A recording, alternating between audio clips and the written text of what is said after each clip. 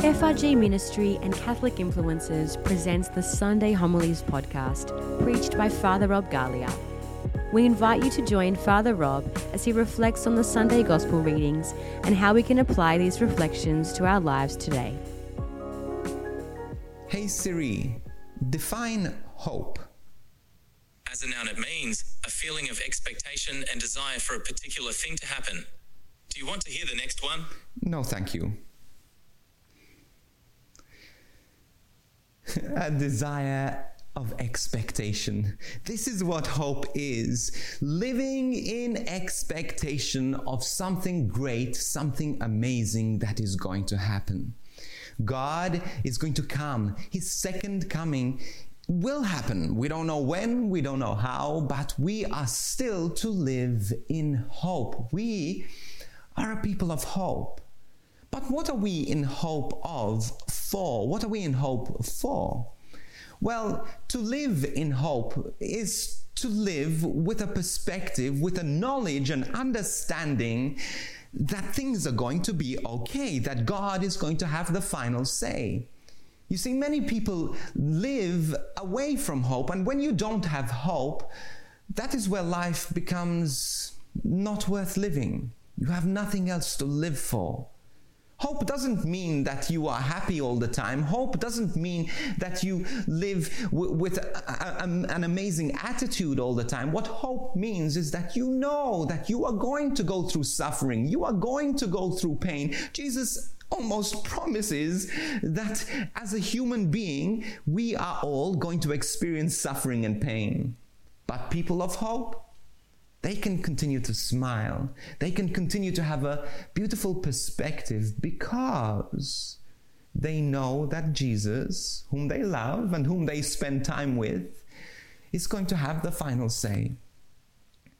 I speak all around the world.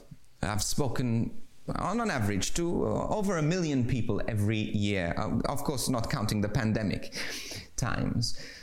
But I'm also an introvert. I'm also really terrified to stand in front of people. I believe it or not, I look confident, but I'm often, really, not often, 99.9% of the time, I walk on a stage terrified, absolutely terrified. Just this week I've been speaking at schools.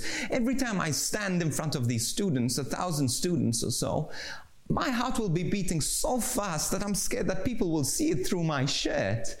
I am terrified, absolutely terrified. Why? Because of the 1,000 things that could go wrong. One, because I'm scared I won't be sensitive to the Spirit of God. But you know what? I still go out, in spite of my fear, I still go out confidently because I know that I'm going to be okay. Because I've spoken so many thousands of times in front of people, I know the probability is, again, let's use the same percentage, 99.9% of the time, it has been successful. It has been okay. I've walked off the stage relieved and thinking, okay, this wasn't so bad. And because of this experience, because of this knowledge that it has gone well 1,000 times before, the probability is, and my belief, in spite of all my fear and whatever my brain is telling me, deep down I know that it is going to be okay. I know, because of the things that I've done before, that it's probably not going to be a disaster. And now there are times where it is a disaster, but I walk on the stage afraid but confident because of my expectation. I expect that it is going to be okay. It doesn't mean I feel okay, but I expect that it will be okay. If I didn't, I'd make every excuse not to go to that event, not to be on that stage. I wouldn't choose to go to these massive events because if I didn't have the confidence, the hope that it was going to be okay. Now, why am I saying all this? It is because, you see, this is the confidence we need to have in Jesus. If we're spending time with Jesus, if we're spending time in the fellowship of Jesus, even the end times, even those scary moments, even death itself will not cause us hopelessness, like despairing fear. Yes, we will be afraid. We're afraid of new experiences because none of us know what death is. None of us want to suffer. But you see, even through the suffering, even through what could come, we have a hope that we're going to be okay. Why? Because Jesus said we're going to be okay. Because Jesus promised that we're going to be okay. That Jesus promised also that he's going to have the final say over evil, that he is going to crush the head of the evil one. That we can live in eternity and hope if we keep close to Jesus. But you cannot have this expectation if you don't live in the experience 1,000 times like I did on the stage. So what am I saying here? If you're not praying every day, if you haven't spent 1,000 moments with Jesus, there's no way you can have hope.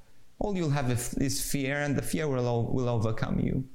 But if you've spent time in the Word of God, reading the Word of God, reading the promises, trusting the promises, seeing God work in your life over and over again, being faithful, God being faithful in your life through the small promises, then you will have no problem in trusting that God will fulfill the big ones also. Even your moment of death, even the moment of suffering, even the end times. But you see, Jesus came to give us hope. When he came into this world as a baby, he came into this world to show us how simple it is to encounter Jesus, to spend time with Jesus. So during this Advent, even as we begin this retreat, let us spend time with the Lord. Let us make these times of Advent, these 5 weeks, moments where we are making those thousands of moments so that we can grow in expectation. We can grow in hope that Jesus will have the final say. Thank you for tuning in to this week's edition of the Sunday Homilies podcast preached by Father Rob Galea. We pray that it has blessed you and encouraged you in your faith. If you're looking for an extended explanation of the Sunday Gospel readings and relevant life issues from a Catholic perspective, be sure to check out the Catholic Influencers podcast hosted by Father Rob, Alyssa Aegis and Justine Cumbo. This podcast is available on all online platforms.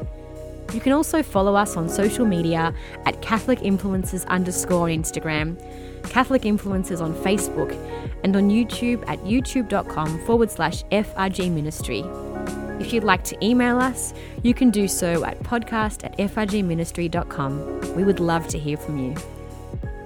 We are so blessed to be able to reach millions of people each year in this ministry, but it is only possible with your generous and ongoing support. So if you'd like to support this ministry, you can visit donate.frgministry.com. We encourage you to check out our other faith resources and online courses at www.frgministry.com/church online.